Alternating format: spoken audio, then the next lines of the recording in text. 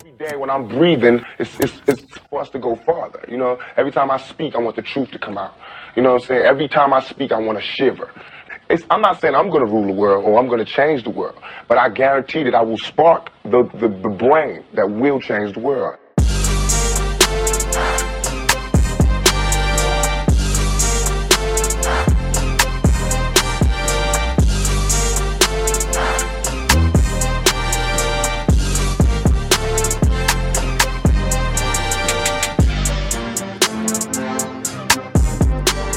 Whenever something bad happens in the Black community, I start getting calls.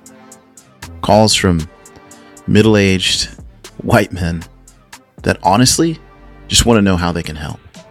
They want to know what to do. They want to better understand what's going on. Now, why do I get these calls? It's usually because I'm like the token Black guy in their life, and I'm their friend, and I'm approachable, and they don't know who else to talk to. But the other reason is because I spent years as a pastor and youth pastor serving young, single-parent African-American men. And I was introduced to them in middle school, and I saw them all the way through graduating high school. And so I have a lot of experience serving people in the Black community. And there were a string of really rough things that happened in the Black community. And I started getting these calls, and I'd have these conversations with these middle-aged white men, and they were like, wow, I wouldn't have thought that the solution would be that way. That's interesting. And I know that some of them left kind of like in shock. And some of them were like, well, this doesn't help me do anything. Or they were like, that just seems, I think they felt like it was impossible. And so I kept having these conversations and going, how do they actually think that, why is this a surprise to them, what I think? And then one night I go to sleep and this idea comes to me of a book called How to Kill a Black Man. Yes, it's that book you cannot read at the airport unless you're Black, because people are going to think you're crazy.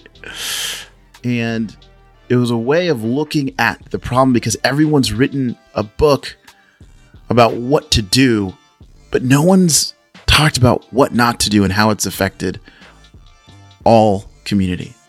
And so this book is about to be released, and I wanted to release a podcast series as a way of warming people up to the book release so that we can see more people read it.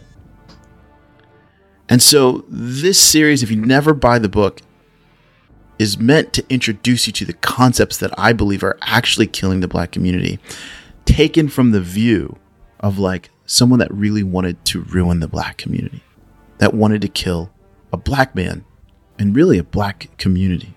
And so as you listen to this, obviously, I want you to know my heart before you start listening to this, because you could end up listening to episode 1 and going, this guy's crazy, ban this podcast. I want you to know that I love the Black community. My heart is for, I still think often of the young men that I spent time with. I'm in a text group with them, and I just have a deep affection. And I have a deep affection for my friends that are not Black, and I love them equally. And so I want you to listen to this podcast with an open mind, with an open heart, reserve judgment. And the principles that are in this book are timeless. They're meant for everyone. If you follow these principles, I really do believe you'll have a healthier mind, just a healthier outlook on life, and you'll be more prepared. And so the reason I think so many people, when I'd share these concepts, these principles with them, were kind of in shock or in awe, is because I really do believe that what actually changes a community isn't easy. It's not a 10-step process. It's really simple, but it's not easy. It's love.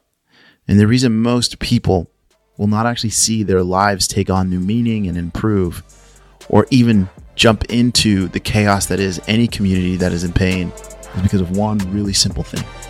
And that's that love is the hardest part.